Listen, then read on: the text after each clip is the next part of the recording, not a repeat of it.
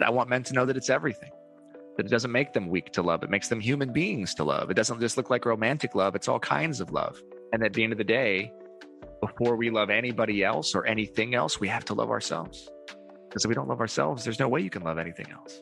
And the only way you can love yourself is to hold space and compassion for yourself, and to recognize that you are more than just a physical body, that you are that you have a soul, that you are a spiritual being having a physical experience. So welcome to Time to Talk with Alex Holmes. My name is Alex Holmes, and I host this podcast weekly where I speak to guests for insights into all things health and wellness. We chat to mental health practitioners, therapists, psychologists, holistic practitioners, healers, authors, leaders from all walks of life, experts in their fields about all things mental health and wellness. Every conversation on Time to Talk is a calling card to an issue that is not readily talked about, but also with a guest who has something insightful to share, all with the view to make us the best people possible. So buckle up. Let's get into the show. There are two ways that you can help support the podcast grow to be the best possible show that it could be. First one is free. Head over to Apple Podcasts, rate, review, and subscribe. Throw down a 5-star rating, a long, in-depth review, or as short as you want it to be.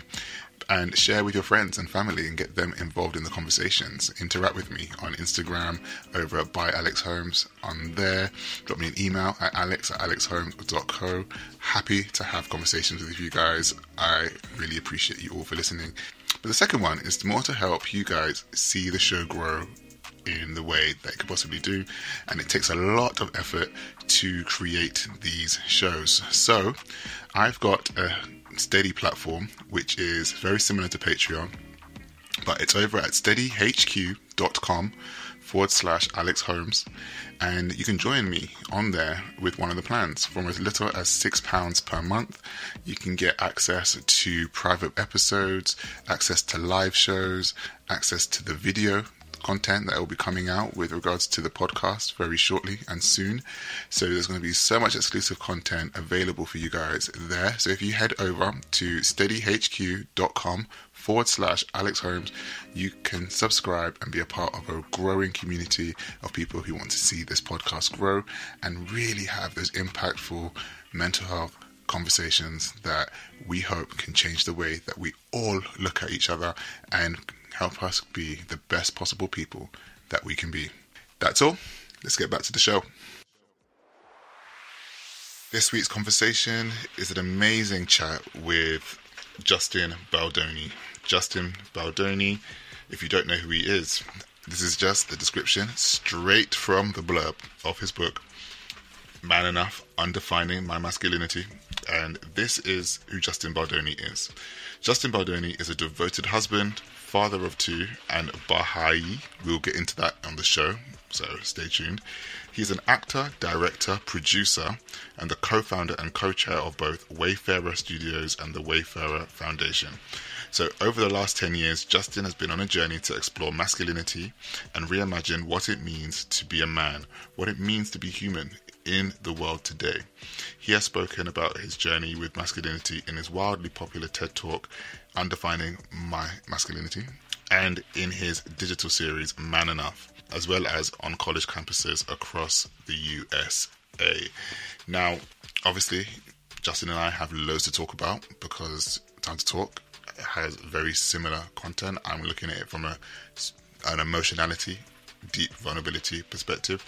He's looking at masculinity from his deep lived perspectives as well, and he has some amazing chapters in here. He talks about his privilege as a white man, he talks about being a dad, talks about the crisis of what it means to be really brave, he talks about love, and we get into love quite a lot in this episode as well. So amazing. And if you guys are Jane the Virgin fans, then welcome to the episode, and I have a chat with him about what it means to be a man today. So let's get on with the show, and next week stay tuned for Richard and I. We'll be talking on Talk More about masculinity, and we'll be unpacking so much to do with my book, to do with Justin's book, and all the BS that is going on today. So let's go and have a listen to the show. All right. So I have so much to ask you. Oh, let's get into it. I have so much to ask you. So, Man Enough, Undefining My Masculinity. And this kind of comes off the back of your TED Talk, off of your kind of your disruptive TV series, which is Man Enough. You kind of have a roundtable with guys and you kind of you're talking about things. It's quite an old in the sense of the ever-changing things millennially. But well, I mean, it's 3 years old. Yeah, 2018. Yeah, it's a dinosaur. So, just tell me about the journey for writing Man Enough. What was it like getting everything down on paper and kind of articulating these stories to know that they're going to be back out into the world now. What was that like, getting that all down? Terrible. It was really hard. You said, like, getting it all down. One of the things I feel is like, oh my God, it's not all down. There's so much left. It's one of the hard parts about a book is like, I'm holding it now. I'm looking at it. I'm like, you have all this stuff in here. You've written all these pages, and yet you're like, wait, but I just scratched the surface. I have so much more to say. Yeah. My thoughts or my feelings have changed on a lot of this stuff already. Like, it's just, I mean, not the big things, but like little things. And there's things that I wish I would have added in there, but it's too late, right? There's deadlines and publishers and all kinds of stuff. For the most part, it was really challenging because I didn't know what kind of book I wanted to write. I knew what it was going to be called. I knew what it was going to be about for the most part, but I didn't know how to do it because I don't consider myself an expert. I'm not a psychotherapist. I'm not a professor of gender studies. I'm just a dude that has had a unique life experience sitting in positions of power and privilege, and also feeling the need to challenge the system that puts me in power and gives me privilege. And I didn't know how to do it because I was like, understanding a lot of my followers are women. They follow me, let's be honest, because of the way that I look, maybe. At least that's what maybe seems to get reinforced a lot of times. Unfortunately, it's something that I'm fighting against. Something that I struggle with personally, because of the character I play on TV and various things. And then there's, it's been a big challenge to figure out, well, how do I reach the men? And what I decided to do was to just be really, really honest. And the one thing I know about being a man is that we learn from other men. Masculinity is so performative and put on, and it's taught. It's taught to us in schools. It's taught to us on the playground of life. And we learn from other boys, and we learn from other men. And I was hoping that if I was willing to kind of take all the armor off and show the truth, the ugliness, the brokenness, the vulnerability, the insecurity, all of it, all the things that I believe that all men feel, never share, then that would be the best way to tell this story. But that required me going all in. It required me talking about shit that I've never talked about, not even with my wife, with my parents, with my sister. It required me doing kind of an accounting of my life and a lot of the situations I've been in. And, so we took, like, we kind of took these ideas and distilled them down to, very reductive, simple versions of them. And then I looked for stories in my life that led to, as an example, if I'm talking about body image, or if I'm talking about sexuality or pornography or insecurities in that way, and comparison or confidence, whatever it is, I was like, all right, well, this is my stuff. And the hope is that, like, I don't know, man, the hope is that men will see themselves, and that women, if women do pick up the book, and there seems to be a lot of women who are looking forward to reading it, if women do pick it up, they can have an insight into the male psyche, even though it's not going to be all men. It'll be, I think, a good portion of men, regardless of the color of our skin or our socioeconomic status, or, what privileges we've been born into, will resonate in some capacity with the book, because at the end of the day, it's the patriarchy that's creating it. Yeah. Yeah. So yeah, that's a little bit of it. It was a really tough one to write. I wanted to quit multiple times. Yeah. It's ironic that I wrote a book called Man Enough, yet didn't and don't feel man enough to have written it. Yeah. You know, I empathize and I really understand everything you've just said there. And because, you know, having just written mine, it's published now, and it's taking so long to write it. And then I struggled through it. I was in therapy and I was like, oh my God, like all of this stuff that you're dredging up, because mine is very much about emotionality.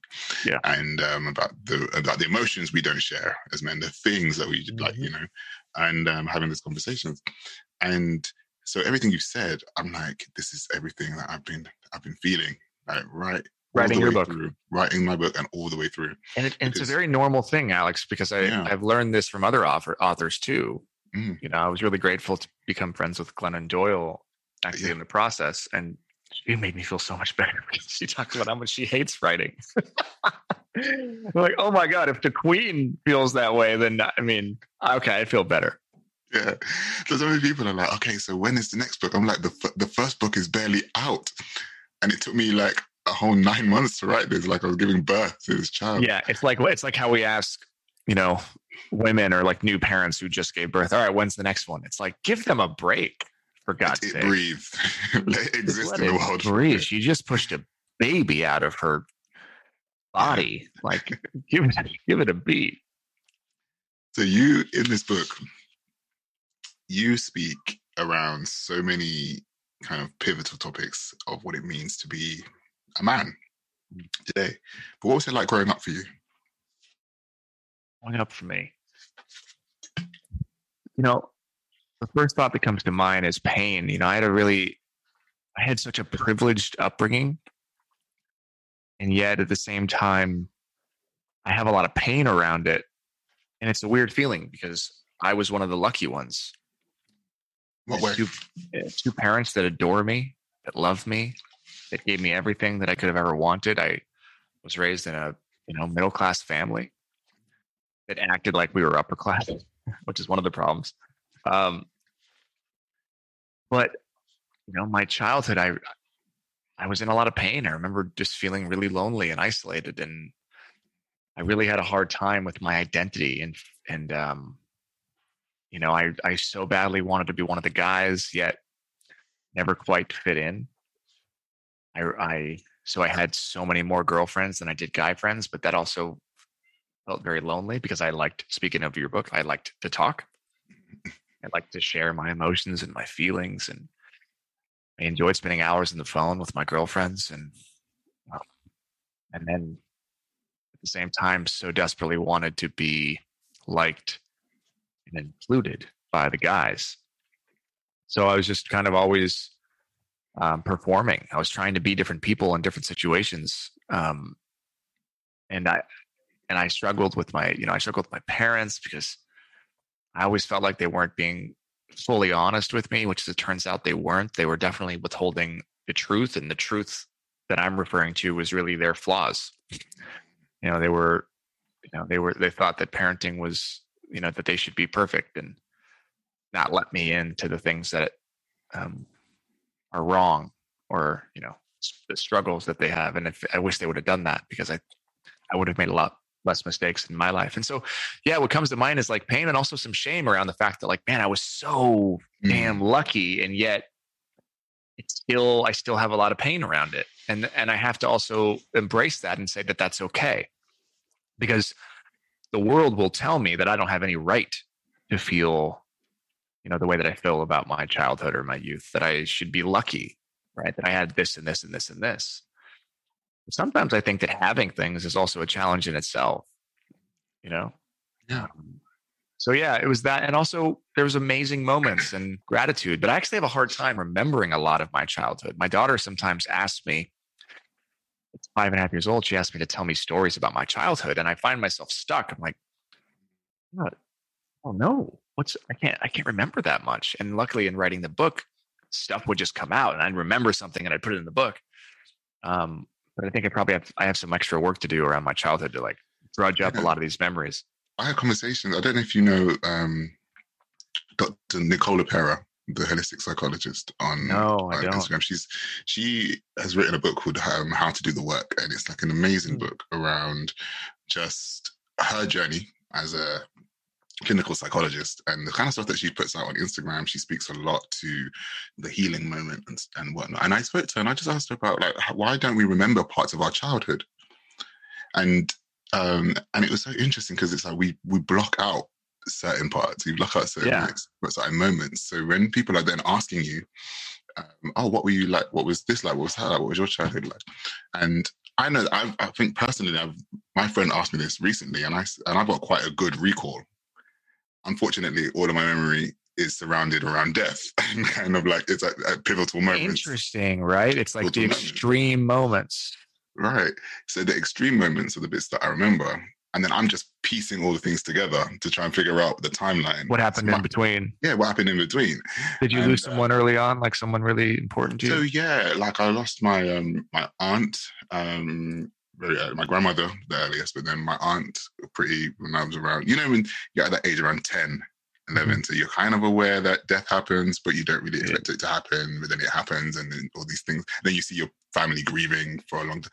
So it's that happened quite early, and that created a huge shift in my awareness and my understanding of life and what life is. And ever since then, it was just my granddad thereafter, and then it was just kind of this slow thing of like, as people age, they die, or necessarily as they age, but people get sick and people get ill, and these are just kind of the little ways of life. And one of the things I've been really looking at and looking into is just kind of the way that men grieve in comparisons to say women grieve, because of there's this weird I don't know if you found this, and I want to know what you think, but just like there's this weird acceptance of men being allowed to express emotion at a funeral in some cultures, in some places, but then there's also this overall the mourning side of stuff, like really kind of grieving like a parent or a loved one. It just manifests different in men. I don't know whether you've seen that, whether you've seen a lot of your male friends or family go into themselves, and you've got to try and prize them out a little bit. It's interesting. As I said earlier, there's stuff I didn't get to write about that I wish I did. And grieving was one of the things that I was thinking as I was saying that. Grieving, I didn't touch on male grieving. And, I have early experiences as well. I think from like 18 to 23, I felt like everybody I loved was like getting sick or dying. And then, of course, for the last 10 years, I've been making this documentary series called My Last Days, where I've been spending time and documenting the stories of amazing people with terminal illnesses and helping tell their stories. And so I've surrounded myself intentionally almost with so much death. But early on, I really struggled with that grieving because there's no space for it. There's definitely no space for it if you're young, if you're a boy. I remember, and it's so funny to talk about memories. Just in talking about this, I remember when I was 14, freshman in high school, it was when we had a bunch of kids die that year. Whether it be there was one suicide, there was a few car accidents. I remember being 14, and a good friend of mine's sister was killed in a car accident, and she had an older brother who was a junior. And I was on the track team with the girl. Her name was Emily, who passed away. And I remember her brother was not very popular. He was just a regular, he's just kind of a regular kid. He was a little bit of a stoner, maybe. I don't know. He just wasn't like the most popular kid. But right after she died, he became like the most popular kid in school. And I remember like him showing up and just being totally fine, and everybody just looking at him and being like drawn to him. And I remember being so confused. I was like, wait, how did this happen? Like, so his sister died. Now everybody's just like treating him like a god. and I don't see him mourning. Like he was his baby sister. I remember that being a moment where I was really confused about what it meant to be a man or a boy and grieve. Like, and so much of it in high school is we don't know what to do with these feelings. Mm-hmm. We don't know what to do with these emotions. And then by the end of that year, I think we'd lost 4 people. And then the other thing is that freshman year, I lost a girl in my class who was, I was a little bit of a misfit because I was trying to find myself and I didn't have a lot of friends. And there was a girl that I wanted to go to a dance with, but we both didn't have any, we both didn't really have a ton of friends. She was kind of like I don't know, goth would be kind of the word now, but she was just a sweet girl. Her name was Ruth. And she also died in a car accident. Oh no. And I remember, and we weren't like great friends, but we were friends. And I remember that being the first time that I just could not keep my stuff together. And we had her dad came to class, so into one of our classes, and we sat in a circle and we shared, and nobody shared anything. Like, and I just remember just vomiting out like all of these things and just like not even being able to breathe and just sobbing.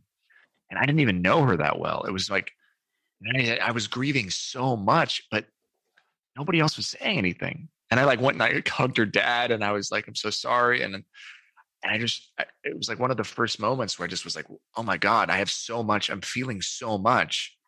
There's no place to share it. It's like no socially acceptable place to share it, except thank God that her dad came to the school and said, like, if anyone wants to say anything, this is what happens. Came to our class. But aside from that, then you're supposed to be over it. Like the socially acceptable thing for us men is like, oh, then we're over it, right? You've had your cry. We're done. Yeah. You're done. And that was one thing I just wish I would have put in the book is what are the spaces for us men to grieve? What are the spaces? Like, what's the timeline? It's almost like we as men are like, we're given a timeline. It's like, okay, this person died. You can be sad for this long. And then it's time to grow up. Put on your big boy pants, grow some balls, and then like, let's move on. But that's not the way that pain works, as you know. No. That's not the way that loss works. No. And we so often forget that 6 months down the line, 8 months down the line, a year later, that's when it's even harder because everybody reaches out to you right beforehand. Yeah. But the memory, the pain, that's when it kicks in. And by that point, we leave men alone on an island. Yeah. And then they should just be fine. And then they're shamed for still feeling. Yeah. I put in my book, because there's a whole bit about grief in there, but there's a... I can't wait to read it. I always said that it's like what you've just said, 6 months down the line, it's a series of firsts, because you've had a series of lasts. Your last birthday spent with them, your last anniversary, your last hug, your last everything with them. And then you've got a series of firsts. The first birthday without them, the first, if you hadn't, depending on who you lost, Mother's Day, Father's Day, Christmas, Easter, or whatever. So those are the moments where I feel like that's where we need people to show up. Yeah. Because they're the places where we kind of hold each other and kind of hold each other up. But how do we show up if we don't ask for it, right? How do they show up if we don't ask? And that's the part that we haven't been trained to do, is to say what we need. We as men are not taught to ask for what we need. Mm-hmm. We're taught to ask for what we think is socially permittable to ask for. Yeah. Right? What's socially acceptable for us to ask for? Like, okay, we can ask for raises. We ask for sex. Mm-hmm. Maybe we expect it. We ask for these things, but like, we don't ask for help. We don't ask for a hug when we need it.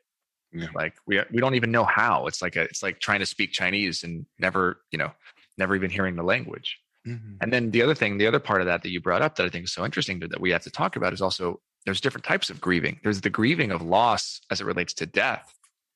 But there's then the grieving of relationships. Right. And coming to an end. I would say more men face that on a daily basis, like the loss of someone, the grieving of, oh man, they screwed something up and the woman left, or it just didn't work out. And then they don't know what to do with themselves. Then you have this toxic behavior where we tell other men, like, well, the best way to get over somebody is to get on top of somebody, right? And all types of things. And all we're doing is just like, we're numbing ourselves. I spoke to one of my friends, Ben, last week about substance abuse and how this kind of manifests in men and their mental health, because they want to dull the pain. They want to kind of detach themselves from feeling. and knowing all of that stuff about themselves. They want to really move out of that space. And in what you've just said there, when I was researching, writing the book, it never got into the book because obviously, you can only put so much in, brother. I get it. I get it, man. But I was really concerned about men who go through divorce and who lose stuff. Like, why they're divorcing, notwithstanding, I don't know about that situation, but it's more about what happens after.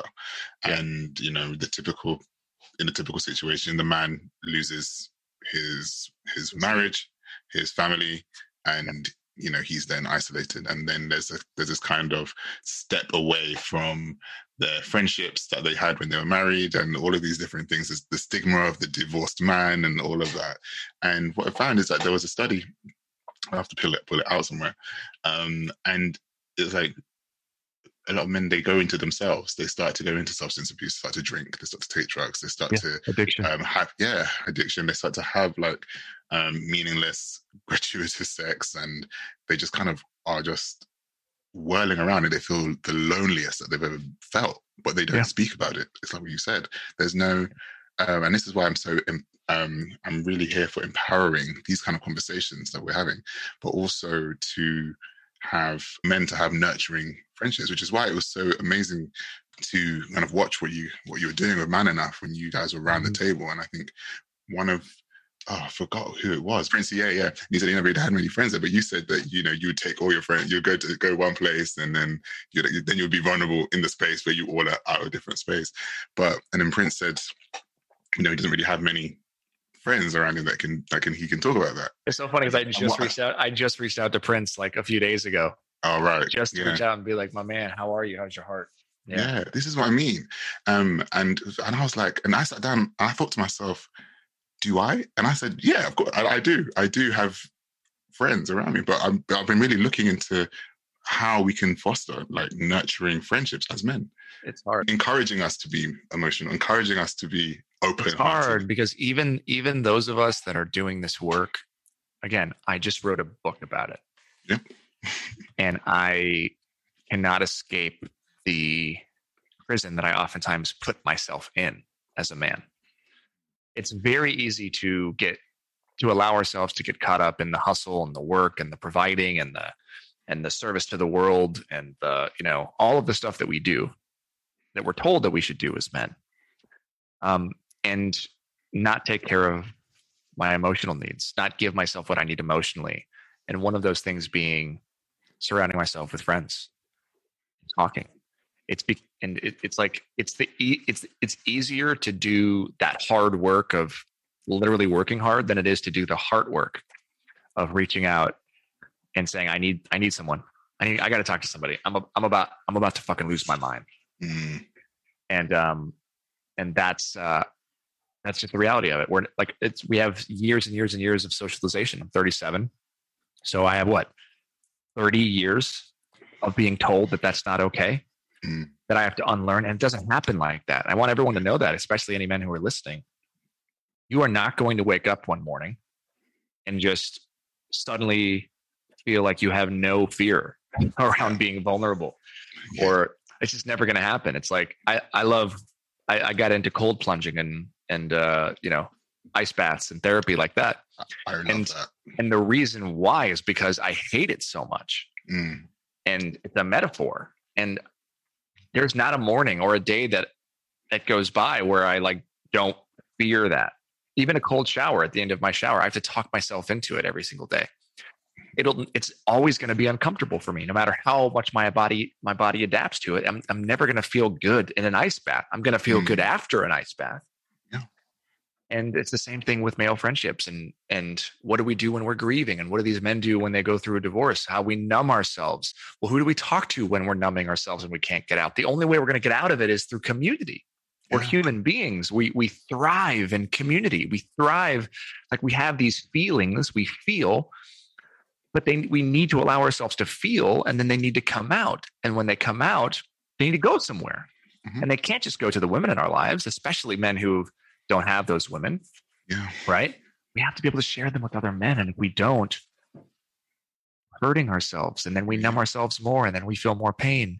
and we try to not feel the pain. And it's this cyclical cycle that oftentimes, and for far too many men, ends in suicide. Yeah. And that's got to stop. Yeah. And everything you've said, I'm just like, yes, it's just beautiful, because it took me a long time to find the nurturing men to be around that I can kind of lean on. And you know, so many times, because women have been socialized to be more emotionally aware and in community.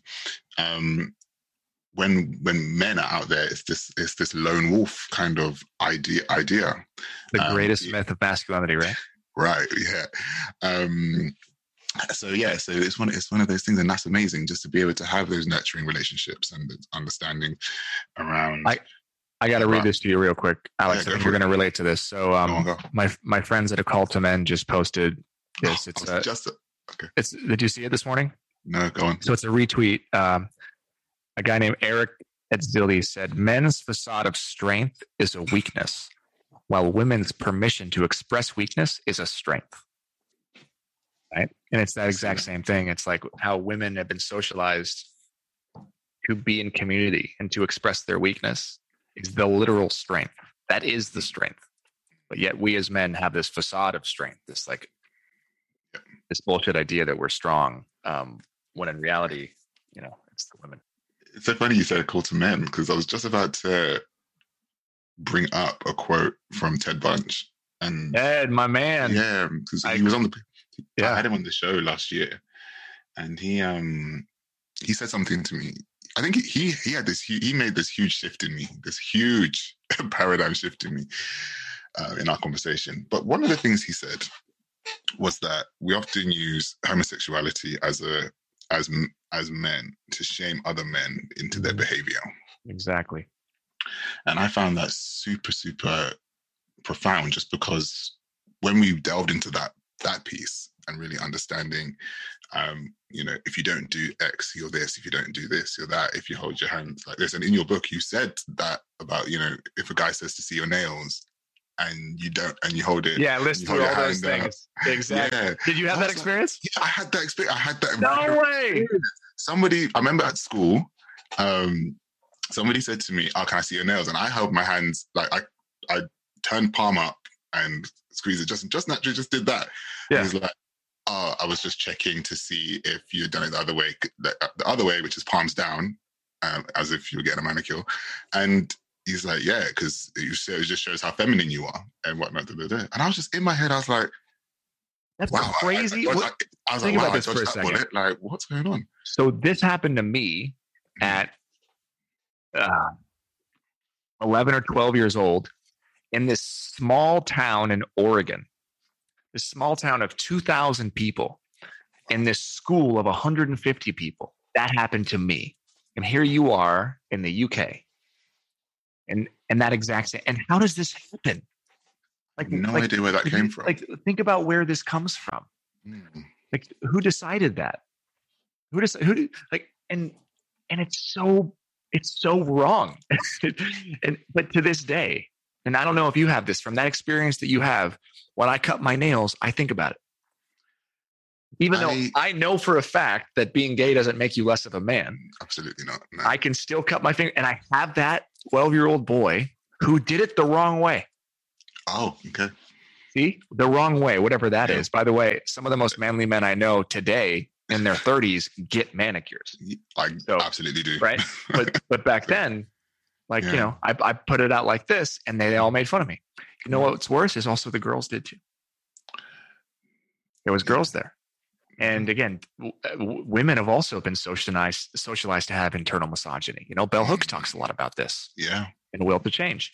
So that stays with you. But Ted, amazing. We really have to look at the language we've been socialized with as boys, and we don't realize, especially as we become teenagers and young men and men, that we've been using words and weaponizing them, and using both genders and sexuality as a way to oppress somebody and to make someone feel less than. So what is that? What are we actually saying then about those genders and people with those sexualities? Like, what are we actually, what are we saying? So from a very early age, I'm taught that a woman is less than. I'm taught that a girl is synonymous with weak. Yeah. I remember when I was doing research for my TED Talk, I had Googled just for fun. I'm like, what does the internet say is masculine and feminine? And one of the things that blew my mind is that in music, feminine is considered a weak beat. So you have a masculine strong and a feminine weak. Again, who decides these things? And ingrained in our language. Yeah. It's ingrained in our language to the point where it's not even an issue with Google. And then of course, then we associate someone being gay to being less than. And then, God, the worst thing we could be as young boys is to be called gay, because that's the biggest insult, right? At one point, it was being called a chicken, right? Remember Back to the Future? But it's like, if you call someone gay, it's degrading. So then here you are, you have these boys, these young men who grow up like they can never come out. It's never going to be okay because they're going to disown their gender. They've been told that they're less than, or they're not even human for so long. And my man, you're at an intersection, right? So even as a Black man, you've had so many of these experiences that I haven't had, that I've witnessed people in my life, say terrible derogatory things to Black folks in the same way that we do it to girls and we do it to queer people. To queer people. So again, it's like this.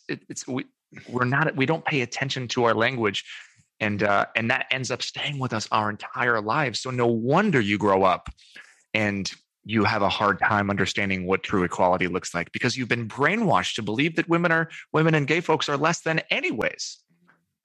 I think that one of the amazing things about the book is the fact that you actually have a chapter dedicated to privilege and being privileged enough. The chapter on being privileged enough is something that it was a great bit to see, because I've never heard men speak about that real nuance of being a white man, but like specifically and how that shows up in the masculinity and the race conversation and where that intersects as well. And because, just for the nature of it, it's just usually the idea of just being, we kind of skirt around that and look at like, the vulnerability side and the confidence side and but we don't look at the privilege side, no. Whether you are, whether you're heterosexual and, in the face of queer people, and then you are white in the face of, Black and brown people, so it was very like enlightening to kind of read that chapter and understand. But how did you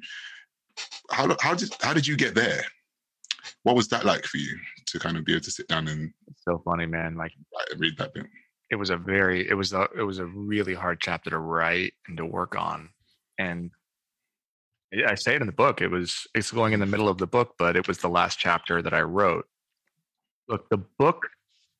So when someone asks me, how did I get there in terms of the book, I got there because of women. When somebody asked me how I get there for that chapter, I got there because I'm blessed enough to have friends, like actual friends, like dear friends, brothers and sisters who are Black, who have through their grace helped me get there. So women helped me get there in terms of acknowledging my sexism. And my friends have helped me, my Black friends have helped me get there in acknowledging my racism, and that they never allowed me, I could never just like skirt by. It was never just okay. And I was challenged. And that's a hard thing, I think, for a lot of people, probably a lot of men and a lot of white men in particular, to admit. It's like, we don't get, like, that's the thing with privilege, is you don't just wake up one day and recognize you have it. That's not how it works. It has to be challenged and confronted, because it lives in you. It makes you ignorant and unaware. So if you don't surround yourself with people or women or Black folks or gender nonconforming or trans folks, you will never recognize the privilege that you have in each of those intersections. It just won't happen, because the world is not set up that way. It's not set up to challenge your white supremacist patriarchal views. So So that's the short answer to your question is it was because of women that I was even able to get to the point that I'm at, which again is still very low and early on, and recognizing my inherent sexism. And then it's thanks to my dear brothers and sisters who are Black that I was able to even begin to recognize the privilege in my racism. And as I was writing this book, I recognized towards the end that you cannot separate the two. I cannot write this book, release an entire book on masculinity and undefining it without addressing the other side, because they are inextricably bound and connected and enmeshed in each other. My sexism and my racism are best friends. So unfortunately, like many white folks, it took the pandemic and Floyd and everything that was happening. I mean, look, I had started that process, but I'd never done a deep dive. I'd never really looked at it myself. And I had been in a lot of situations, as I write about in the book, with my best friend, right? Like, there's no, you can't play the best friend as Black card. It doesn't work, right? You can't play otherwise. And it's the same thing. I talk about this in the book. You can't, it's just like saying, well, my mom's a woman. Well, my sister is a woman. I can't be sexist. It's the same thing. It doesn't work. Just because Black folks doesn't make you not racist. Yeah. And I had to really, and that was the challenge with this part, is a lot of people have written about it, but you don't often hear people write about the stuff that they've done. And that was uncomfortable because I had to acknowledge and write about experiences, actual firsthand experiences where I have been on the racist side. I have done racist things, and that shit is messy and uncomfortable because we also live in a time and a space where there's context collapse on the internet. You can take something and it can be spun into something else, and boom, next thing you know, Justin Baldoni is a racist. And it's like, no, read the book. There's a reason why I'm sharing it. I'm sharing it because I want you to see your racism. If I can acknowledge mine, then you can acknowledge yours. And I'm not speaking to you, of course. To understand, because it's this understanding of just that the book is not. What I've been realizing, having released this beautiful little thing, and you might understand this too, is that the book is not about you. Once you explain all the stuff that you've done in your experience, because this is how we relate. We are humans. We provide our experience so that you can then look to yourself and then relay that back. Unfortunately, they can't have that conversation with you. But they can have that conversation with themselves. Mm-hmm. And I think that's why what you've done is so important. And that's why that chapter, but the book is powerful, but that chapter really took me, because I was like, this is so transformational. I've never seen something like that. And it's important for someone like you to be able to say that. I'm hearing that it was for the few white men who've read it, it's very early, so I'm so happy you got to read it, but I'm hearing that's a very confronting chapter for a lot of white folks. But someone said something to me the other day. Actually, he was a 50-year-old white British guy. Okay. And he said it was the first time that he got it. And I'm like, and again, it's just like, okay, all right, well, whatever it takes. But that just shows you how we learn. Yeah. It took me, a white guy, saying, I've done really racist things. It doesn't mean I'm a bad person, but this is how we start healing.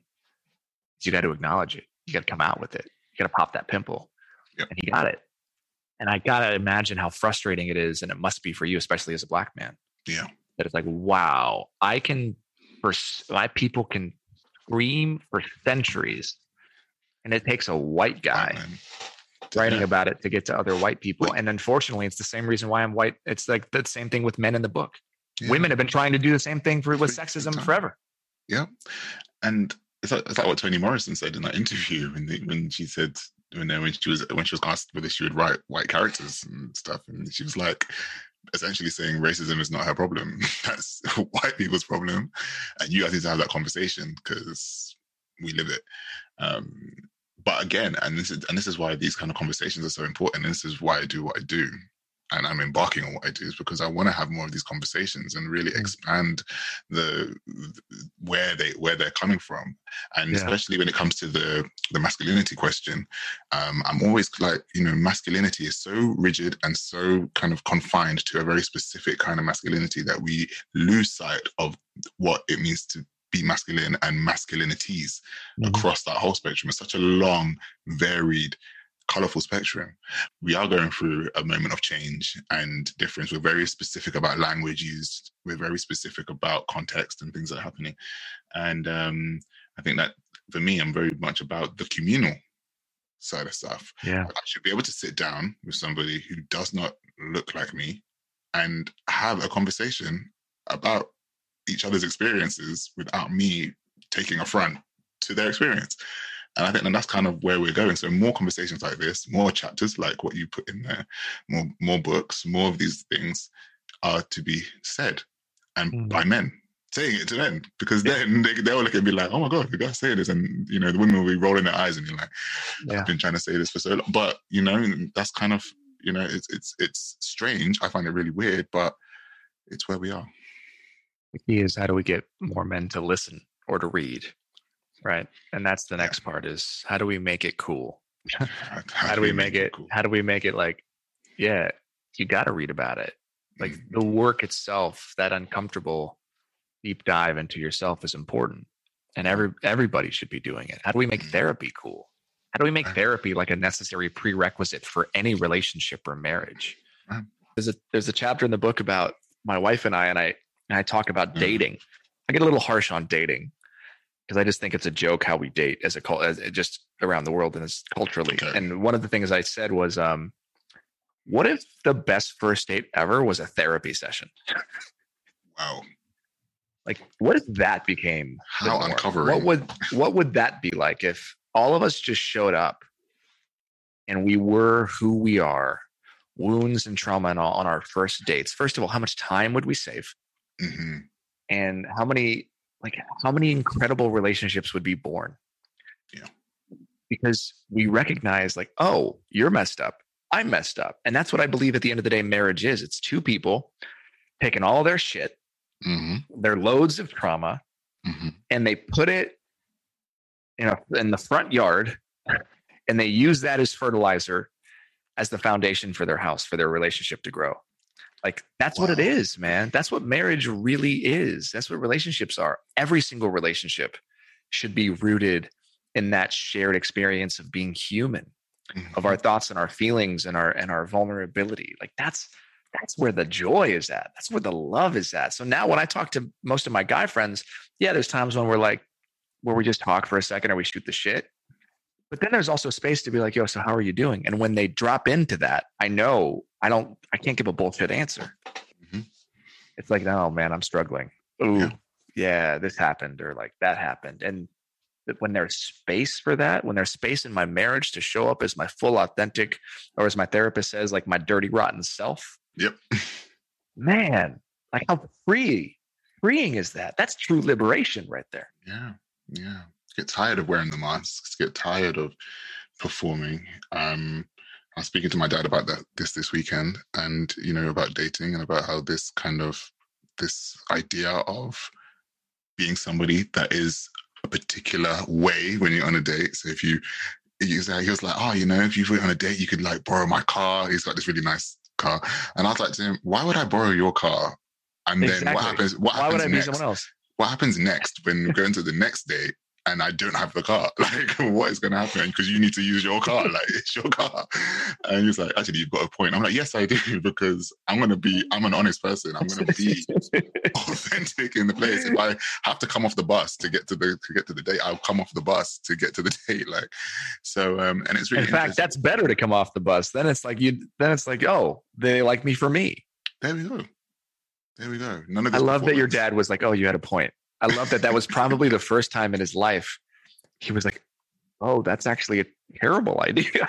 Yeah, it's actually so funny. It's all the revelations he's getting from reading the book and the conversations we're having. It's just bizarre. I don't know if you've had the same with your dad. Yeah, we've started having some interesting conversations because he's so much a big part of my book. I was going to ask how that's going, for you, because there's It's such a huge part, a huge part of why I wrote the book is also to heal some of that. And my Mm-hmm. dad and I have a great relationship, and yet at the same time, I find myself stuck and paralyzed in so many ways in these strange situations, like looking at him in the eye, or like, why don't I want to feel super close to him? Or why don't I want to be super emotional or physical with my dad? Like, what is that? Where are these barriers? That invisible barrier, that invisible force is masculinity.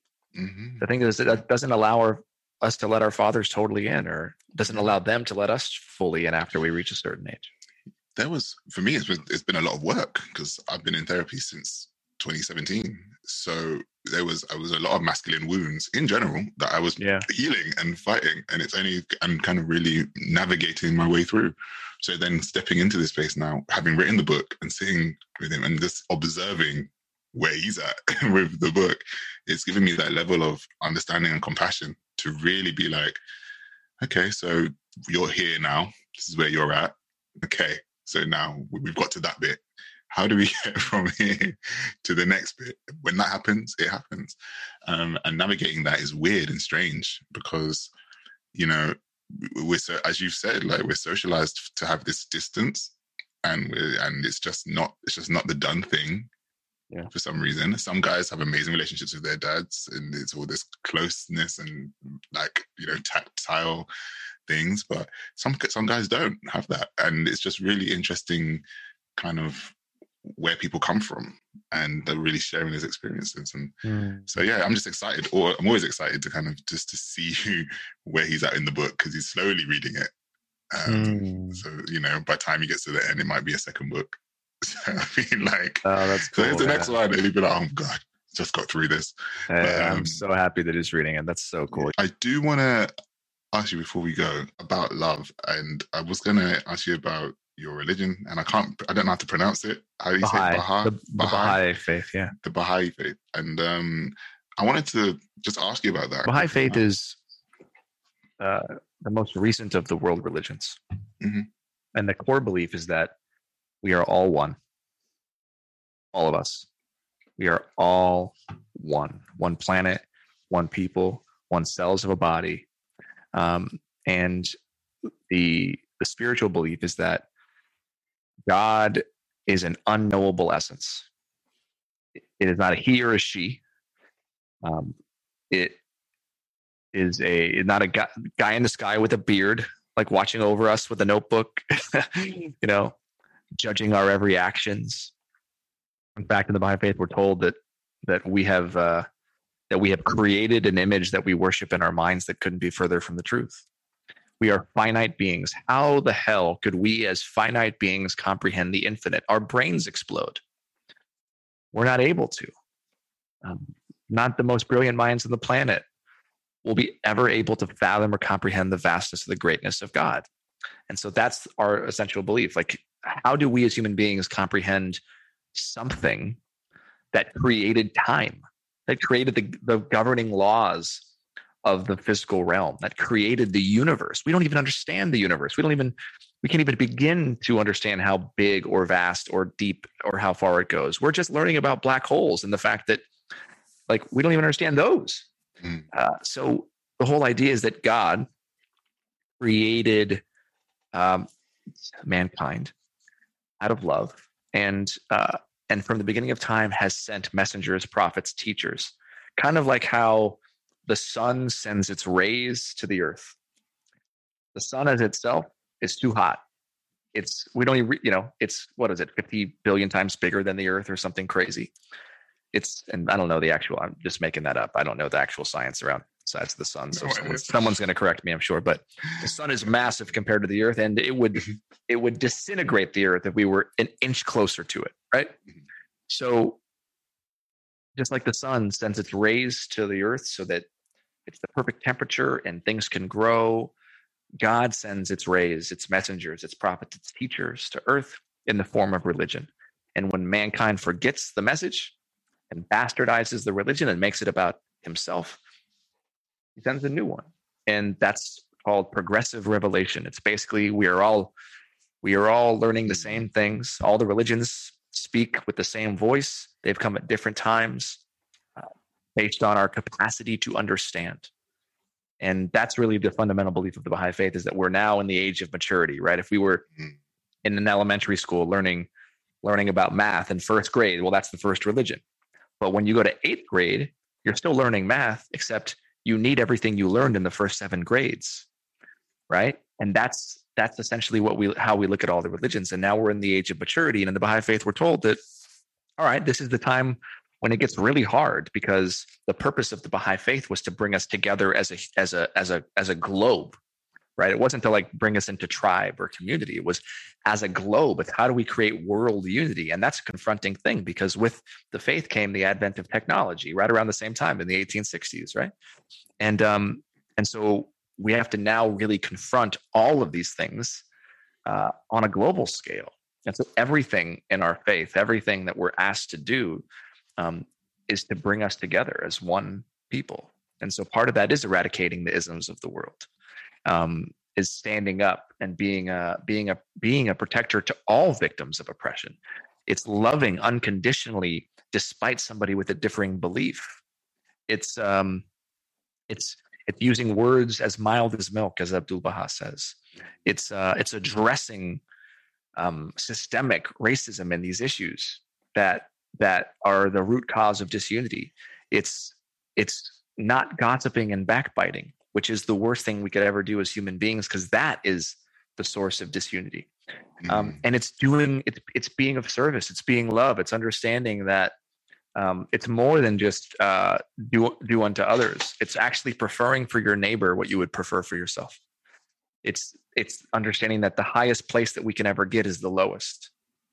And it's infusing those virtues and values into our work, because all of us must work, because of understanding that capitalism and money is a necessary thing. But it's how does that work become a way of a source of healing for the world, and a way of service and love. And so those are the values and the virtues and the qualities by which I try to practice my life, and imbue into the things that I do. I'm a very, I'm a baby. I'm learning. I mess up constantly. You don't become anything, and then again, like overnight, you're a different person. It's a journey until the end. In fact, some of the most deepened, read, scholarly, service-oriented Baha'is who are at the end of their lives often are the ones that say, "Pray for me" the most, because they know that the more pure you have become, the farther the fall. Yeah. And this world has been set up in such a way that we have a choice every single day to live in our higher nature or our lower nature. And I think the purpose of religion, the purpose of faith, of all faiths, is always to get us to live in the higher nature, because in that higher nature, the spiritual realm, that's where joy is found. That's where love is found. That's where community and connection and empathy and compassion are found. And if we can live in that higher nature, we can start to heal not just each other, ourselves and the world, and that brings us together. So that sounds beautiful. Yeah, that's like, and then I could go on we could do a whole podcast about that, but another time. Deep writings on life after death and amazing things that I think are just so interesting to read about, to learn about. And again, I don't believe in making people, or that I don't believe that people need to be the same religion. I believe that take some of the teachings and apply it to your own life, and like, everybody's got to be on a journey. I grew up every day being told that I was going to burn in hell. Okay. And again, it's like, I just don't believe that that's how God works. One of the attributes of God is the all compassionate, the all forgiving. And it's like, do you, man, do you? Maybe your beliefs differ from mine. Maybe your lifestyle is different than mine, but it doesn't mean that I can't love you, be friends with you, be in community with you. Yeah. And it doesn't mean that I have to pray for your soul. God bless you. I got to pray for you. No, it just means like, I believe in an all loving, all compassionate God and I don't have the answers. So like, let's just be in community together and help each other on our journey. One of my best friends is Muslim. He helps me become a better Baha'i, and I help him be a better Muslim. And the same thing goes with my Christian friends. That's how this should work. It's definitely how it should work. And we have this, as you said, this disunity, this disconnect, this judgment, this very human stuff. that is getting in the way of our kind of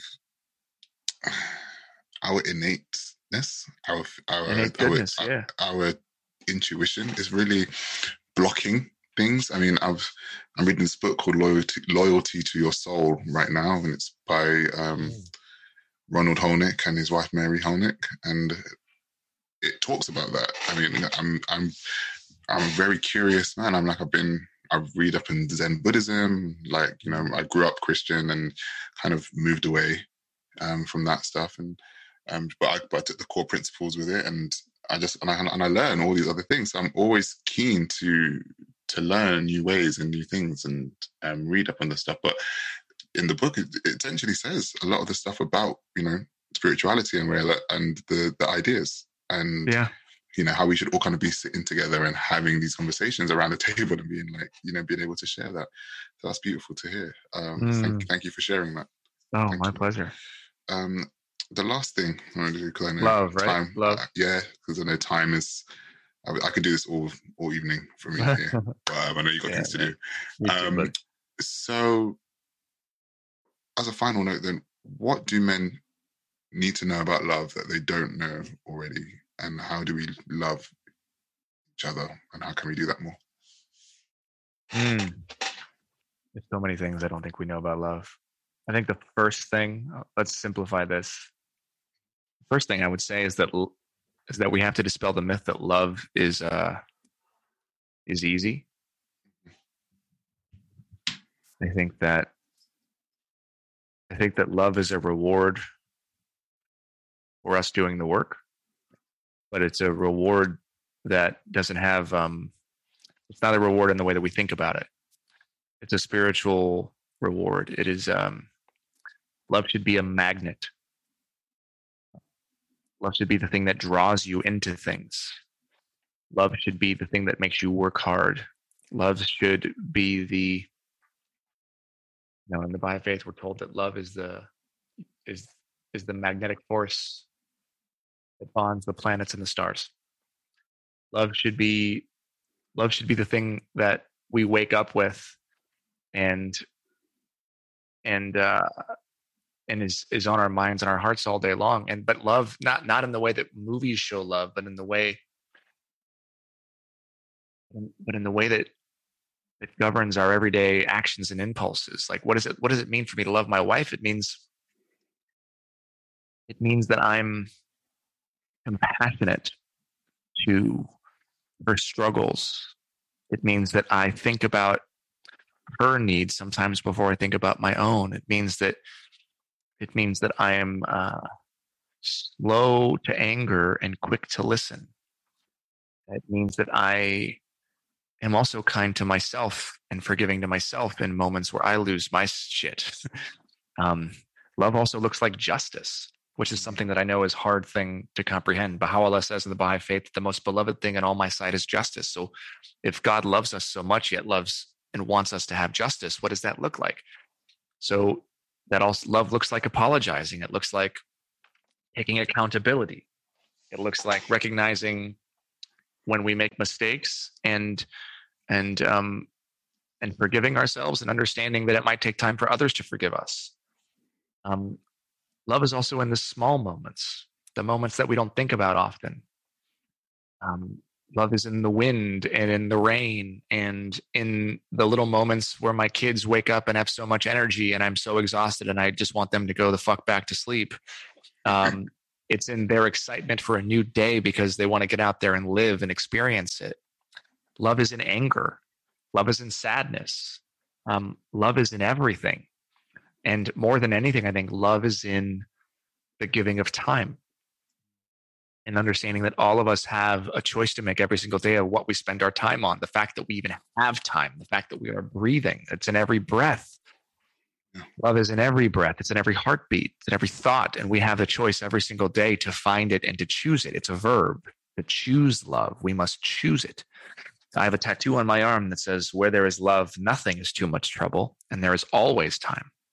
So long as there is time and that there are seconds ticking and a heart beating, there is an opportunity to find a way to love.